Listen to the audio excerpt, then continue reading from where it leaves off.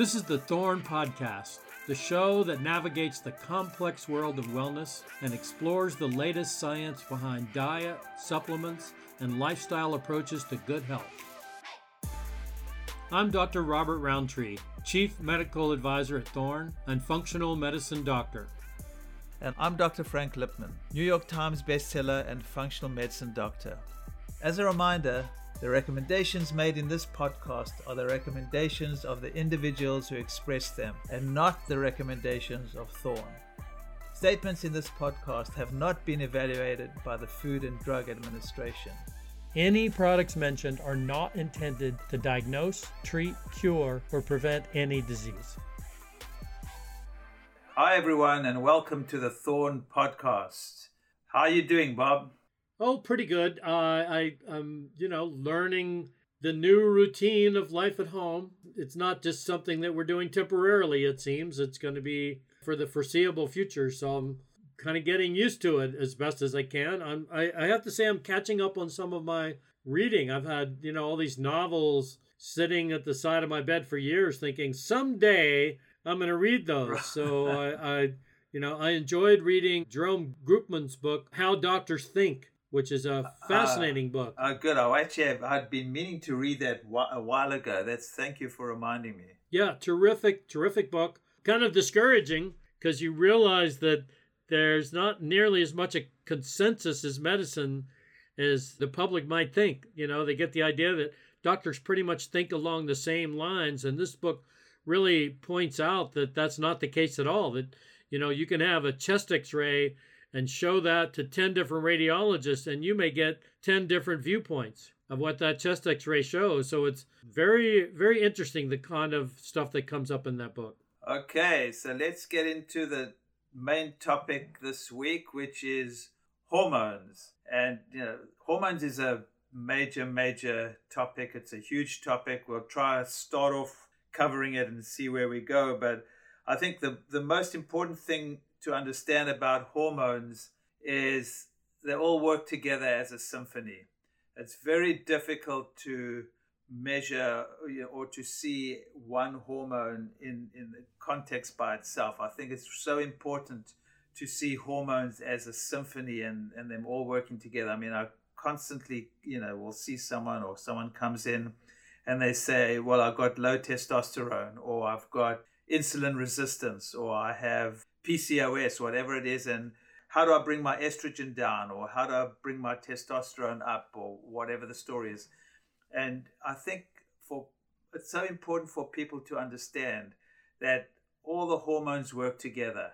It's very difficult just because, let's say you do all these bloods and you come back with a low testosterone, just taking testosterone as a hormone replacement is not the answer.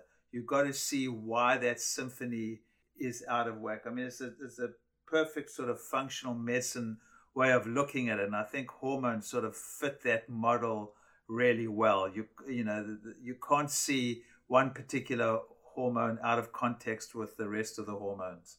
What's your take, Bob? Yeah, well, I think there's two major categories of hormonal issues that people come into the office with. And just to point out that there's several different groups of hormones. There's the reproductive hormones. You've already mentioned testosterone. There's the glandular hormones like thyroid and pancreas, which makes insulin that controls your blood sugar, adrenal hormones that control your energy level and the way you experience stress. So, lots of different kinds of hormonal issues that come up. I would say I put them in two major categories. One is the person who's got some kind of hormonal disorder. That can happen at any age. A young person can get hypothyroid from thyroiditis, and they clearly have something wrong with them. The constipated, dry skin, hair falling out, depression, weird lipid problems, high triglycerides. So there's tip-offs that something is really wrong with that symphony you're talking about. And that there's no question that that's something that needs to be corrected. Yep. So, that's one of our jobs as a doc is to go, is there pathology here? Is there something wrong? Is the person, not making enough insulin because they have type 1 diabetes? Do they have Addison's disease where their adrenal gland has failed?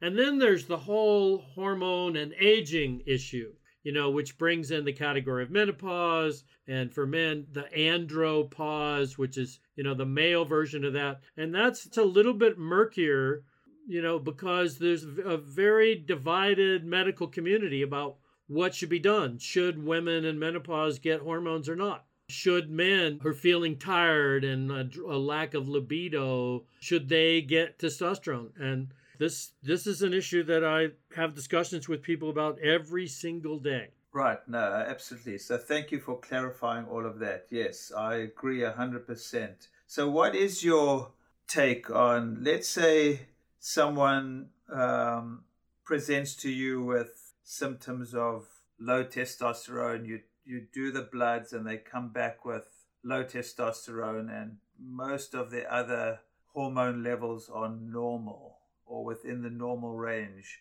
Where do you go with that? And what age are we talking about? If we're talking about a young guy, or we're talking about a middle-aged guy or an older guy? Okay, let's talk about a middle-aged guy, because I see that a lot. I see, a lot of middle-aged guys come in with low testosterone and sort of symptomatic. They're looking, they've obviously seen commercials of low T. Low T. They want testosterone replacement. So, the first thing is to really lay out the scenario to them, which is that just because testosterone is low doesn't mean you need to immediately jump to that as an intervention. And the big part of the scenario that needs to be explained is that chunk of the reason that testosterone drops is that either the person's not producing it or they're converting it into estrogen. Exactly. If they're converting it into estrogen through this enzyme called aromatase, and you give them testosterone, it's going to convert into estrogen, which is not what you want. And I see that a lot, by the way. I've seen so many probably 40, 50-year-old guys who've obviously had low testosterone. They went to their doctors, get given testosterone, and actually you do bloods and they come back with maybe high-ish testosterone, but they come back with high estrogen too, because that... And their breasts get bigger. Right. That understanding is for whatever reason not taken into account that testosterone will get converted into estrogen. I've seen this over and over again, and they're not given aromatase inhibitors. For instance, my compounding pharmacist, when we use estrogen, he makes a bioidentical estrogen and he puts chrysin in, which is sort of, we like quercetin. Chrysin also is a flavonoid, and that is a natural aromatase inhibitor. So I think it's important for men to really understand that if they are going to take testosterone, that it can be converted into estrogen, and often is converted into estrogen. So you need to mitigate that and either have some chrysin put into the testosterone if you're going to get bioidentical, or do something that is not going to get it converted to estrogen, because I do see that fairly commonly. One thing I would point out is that enzyme aromatase that converts testosterone to estrogen is activated by inflammation. And I have seen people with inflammatory disorders, like I'm even thinking of a guy, middle-aged guy with ulcerative colitis, who I measure his testosterone and it's off the chart low. And I thought, well, that's really weird. Why? He's a relatively young guy. Why is that happening? And of course, I measure his estrogen and it's up.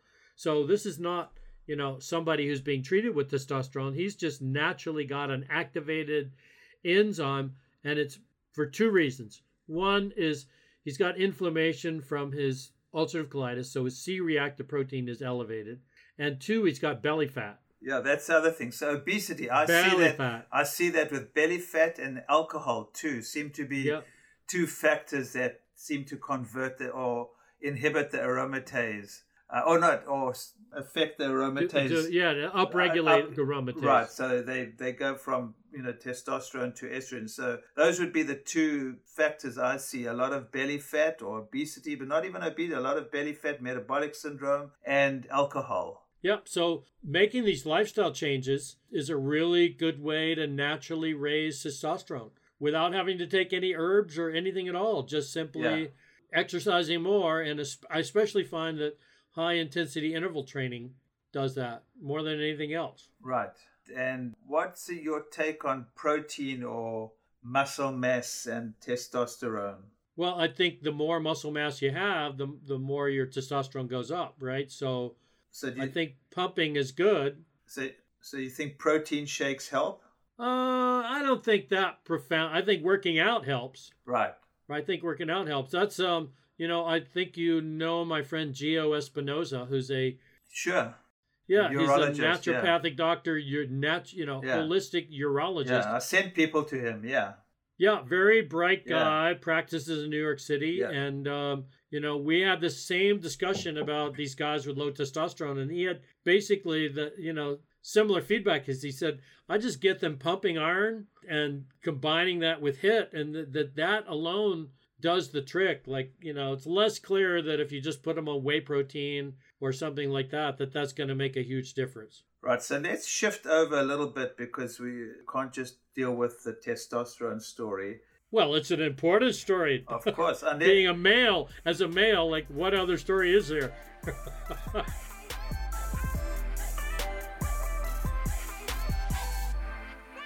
Let's shift over to the similar thing I see in women who come in with actually lowish, also sort of women in their 40s or whatever, who come in with low progesterone and sometimes highish estrogen. Sometimes the estrogens are normal, but it's probably from, estrogen dominance, but they're presenting with low progesterone. So it's sort of a similar issue. Well, do you see that a lot? I do. I think part of the problem is that there's so many chemicals in our environment that are endocrine disruptors. Yep. They can interfere with our hormones with this symphony you talked about in a lot of different ways. But it seems like estrogen is the hormone that takes the biggest hit. It seems like that so many of these chemicals like organochlorines, DDT, dioxin, PCBs have estrogenic effects. And that disrupts the hormone signaling, right? And so it can create an effect where even if estrogen levels are normal, the xenoestrogens, which means foreign estrogens, are so overshadowing estrogen that it basically is drowning the natural progesterone that's in the body. And so the first thought I have is to detoxify, right? Instead of, just going for, okay, you got this problem, take a hormone. But, I would be more likely to I might use an herb like Vitex, which is a hormone regulator. And then I would detoxify, I would use a combination of, say, broccoli sprouts, Crucera, which is sulforaphane, and DIM and pomegranate. Yeah. Now, I use that a lot, and seems to help. So, what Bob is saying here is we also helping with the metabolism of the estrogens by adding this DIM or diindolylmethane or sulforaphane. So how you metabolize the estrogens is very important. So before you just rush to increase the progesterone, it's how do we actually decrease the estrogen metabolites or push them down them the right pathway. Exactly. Shift them. Yep. And I do want to throw in a word for Vitex, chasteberry, which is an amazing herb for regulating hormones in everything from young girls with PMS to perimenopausal women to menopausal women. It's a very, very safe herb. It's got really good research on it. And, I've seen I've seen couples who spent lots of money on fertility specialists, didn't get anywhere, and the woman started taking Vitex and got pregnant. So it's the real deal, Vitex. And so, that's the other thing I would do is I use that to try to balance out that low progesterone scenario you were talking about before I'd go to hormones. Right. And what we always do anyway is these lifestyle factors make a huge difference. Your sleep, dealing with stress, exercise, all are going to affect those hormones. And I think, the sugar, insulin metabolism always affects these as well. I mean, I have had so many people, especially perimenopause, who come in with perimenopause symptoms, low progesterone, and you just get them off sugar, and it makes such a huge difference. So it goes back to this, the hormones as a symphony, getting the insulin response and cortisol, dealing with their cortisol with the stress, getting the insulin and the cortisol a little bit more balanced helps the sex hormones significantly. But I have a question for you about maca root, which I use a fair amount too. What's your take on maca root? Well, maca is in the same family as broccoli, right? It's a distant relative of broccoli. I didn't realize that. That's maca is a kind of radish, right? And it's the active ingredient in it is glucosinolates, which are the same active ingredients you find in broccoli. Oh, is that why it's so effective? That's interesting. That's why it's so effective. But it's probably got other things, I think, is it macasides or something like that has hormone regulating properties. But it's a great adaptogen. Yep. And we know that in Peru and other countries that cultivate it up in the Andes, that it's eaten by all age groups. So that's the good news about it, is that it's very safe, for little kids to eat it. I mean, people put it in soups. They make ice cream out of it. They do all kinds of things with it. So it's a food, but it also happens to be a hormone balancer. Interesting.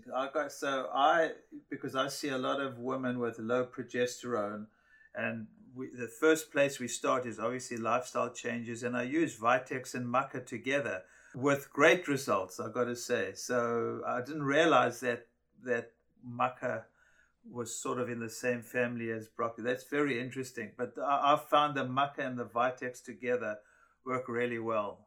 Yep, I think maca's great. And if you put it in a smoothie, it actually tastes pretty good. It has kind of a butterscotch flavor. So I've used it more as a powder, having people buy a bag of the powder and put it in their food than I have as a supplement.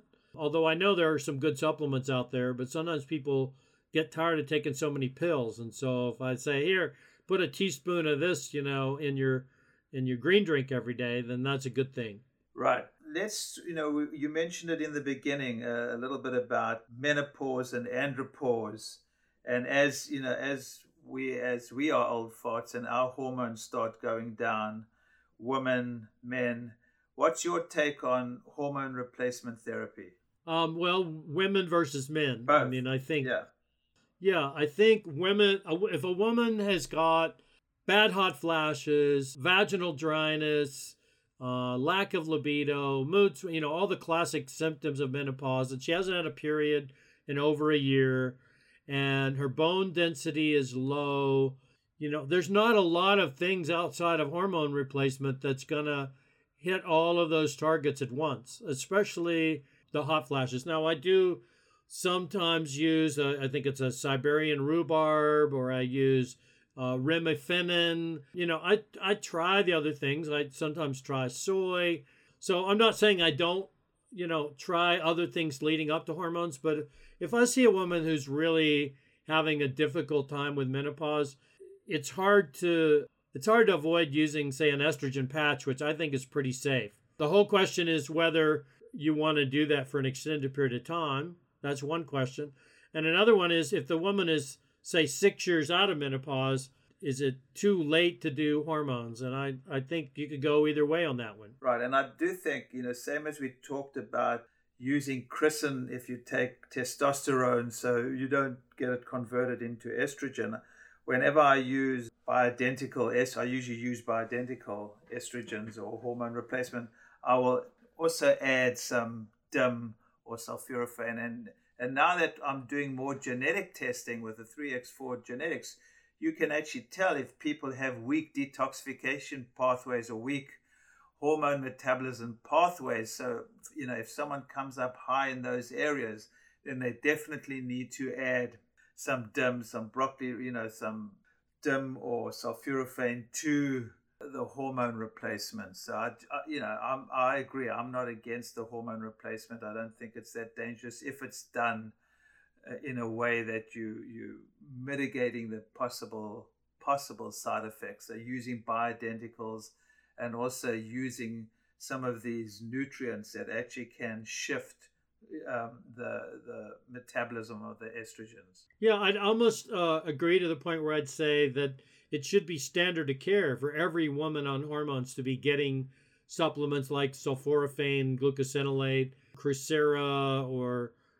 Dem Plus that's got the combination, all those things to mitigate any potential toxicity from the estrogen. So I'm a big fan of doing that, and then telling the woman to eat a lot of broccoli and flax. I'm a big fan of flax meal. Right. I have a lot of women on flax meal, which helps with detoxification. Right.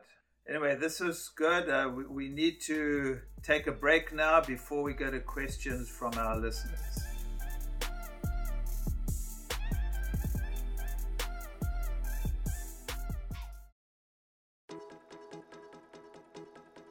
Aging is an inevitable process, but there are things we can do to help us age better. That's exactly what my outstanding co-host discusses in his latest book, The New Rules of Aging Well, a simple program for immune resilience, strength, and vitality. In this beautifully illustrated book, Dr. Lipman unveils a simple program to ensure that your body ages as healthily as possible with simple, practical, and doable tips based on ancient wisdom and backed up by the latest science on longevity. Dr. Lipman helps identify lifestyle changes that will significantly improve your natural aging process by optimizing fitness and rest, dietary habits, and focusing on inner health and deeper wellness. Whether you are 25 or 65, this book should be essential reading for those interested in building better immunity, wellness, and longevity. The New Rules of Aging Well is available in hard copy, ebook, or audiobook. Order your copy today by visiting drfranklipman.com. That's drfranklipman.com, or through Amazon and other major book retailers.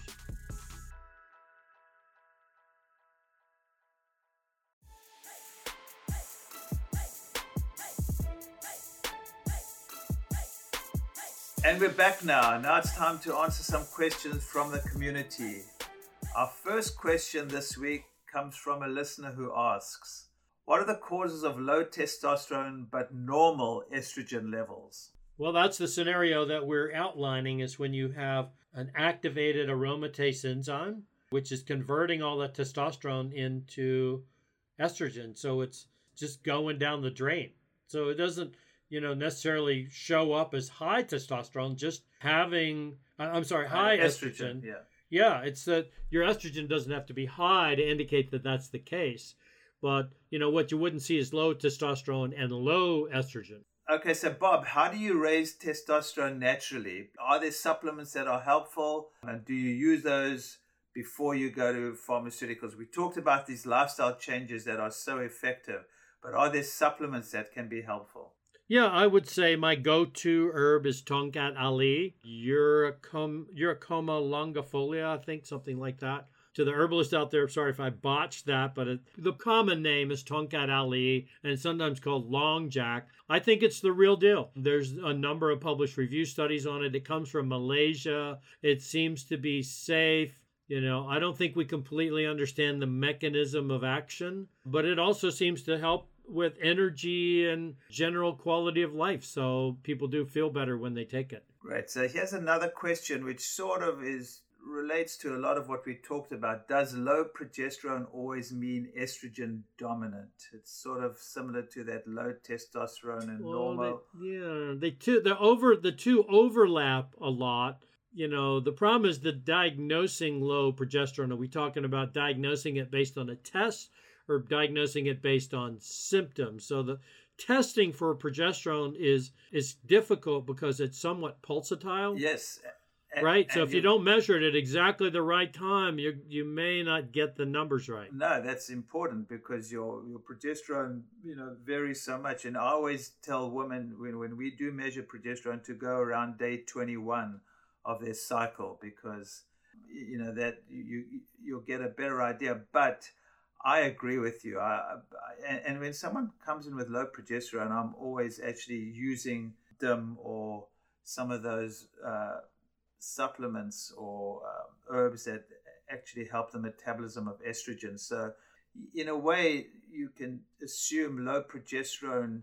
There could be some estrogen dominant. There are other factors going on with hormones. It's treating the symphony again rather than just taking some progesterone supplement. So the two scenarios, low progesterone and high estrogen or high exposure to xenoestrogens, often go together, but they're not one and the same. Okay, last question is about PCOS, which we didn't really address, so we can address it now. Does high testosterone always mean PCOS? This is obviously in a woman. PCOS being polycystic ovary syndrome. Well, the short answer is no, but PCOS, so the other way around may be true. In other words, every woman with high testosterone doesn't always have PCOS, right? But PCOS, first of all, it's the most common hormonal abnormality in women. Young women, yes, absolutely. Yeah, in young women. And it usually manifests as irregular periods or lack of periods and excessive body hair and often acne, increased belly fat, all those things go together. So the issue is which is the chicken and which is the egg. And the reason I say that is because PCOS can actually cause high testosterone. Right. And PCOS is often caused by insulin resistance. So yes, my point. Yeah. Talking about the symphony again, you cannot deal with PCOS as just a sex hormone problem. We're talking about it's usually a sugar metabolism or an insulin resistant problem as well that needs to be addressed. And my experience has been if you catch PCOS early, just changing someone's diet and giving them some basic supplements often helps. Obviously, as it gets more entrenched in the body, it's a little bit harder to do. You've got to do more than change the diet, but always you will have to go on a low carb type of diet. Now, it's interesting because of this whole notion of in the days of the tribe, when people were hunting and gathering, that the women, at least this is the theory, is that the women with PCOS would be infertile when there was plenty to eat. That's interesting, yeah. And when the tribe would run out of food and people were near starving, the women with PCOS would become fertile. Interesting. And that's exactly what you see is women that they lose weight, they eat less, but it takes a lot to do that, but they go on calorie restriction or intermittent fasting and suddenly they get fertile. Yeah. And the hairiness goes away, the acne goes away. And that's, the whole idea is, well, they're the ones who carried on the genes of the tribe. Right. And that's interesting because PCOS is often, I recommend intermittent fasting for PCOS. That's very interesting. So last question, Bob. This one's definitely a good one for you. This comes from a woman saying, taking an estrogen blocker after double mastectomy. My muscles are super sore. Help. Oh, boy. So they're taking probably a drug like Arimidex. Yes, I'm sure. Something like that, which I certainly wouldn't stop that. Boy, that's a tough one. What's your take on, once again, the DIM and the natural estrogen blockers? Do you think that, some... Oh, I think they're fine to use together. Right. I'm not sure. The question would be, what's the mechanism? Are the muscles sore because low estrogen is, somehow depriving them? In which case, would very gentle workouts have some benefit there? Would using a phytoestrogen like flax be beneficial? What about maca? You've mentioned maca, which is an adaptogen that helps with estrogen metabolism. Maybe maca would be helpful. That's a good idea. Yeah. I might consider something like hydroxymethylbutyrate, HMB, which is used to help rebuild muscle mass. So, I would think gentle exercise, swimming, not like weightlifting or anything like that. And then a combination of, say, the ground up flax meal, a tablespoon every day, and, maybe DIM and/or sulforaphane, as you mentioned.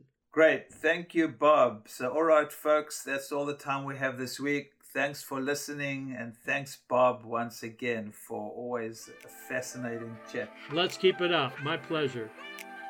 Thanks for listening to the Thorn Podcast. Make sure to never miss an episode by subscribing to the show on your podcast app of choice. If you've got a health or wellness question you'd like answered, simply follow our Instagram and shoot a message to @ThornResearch.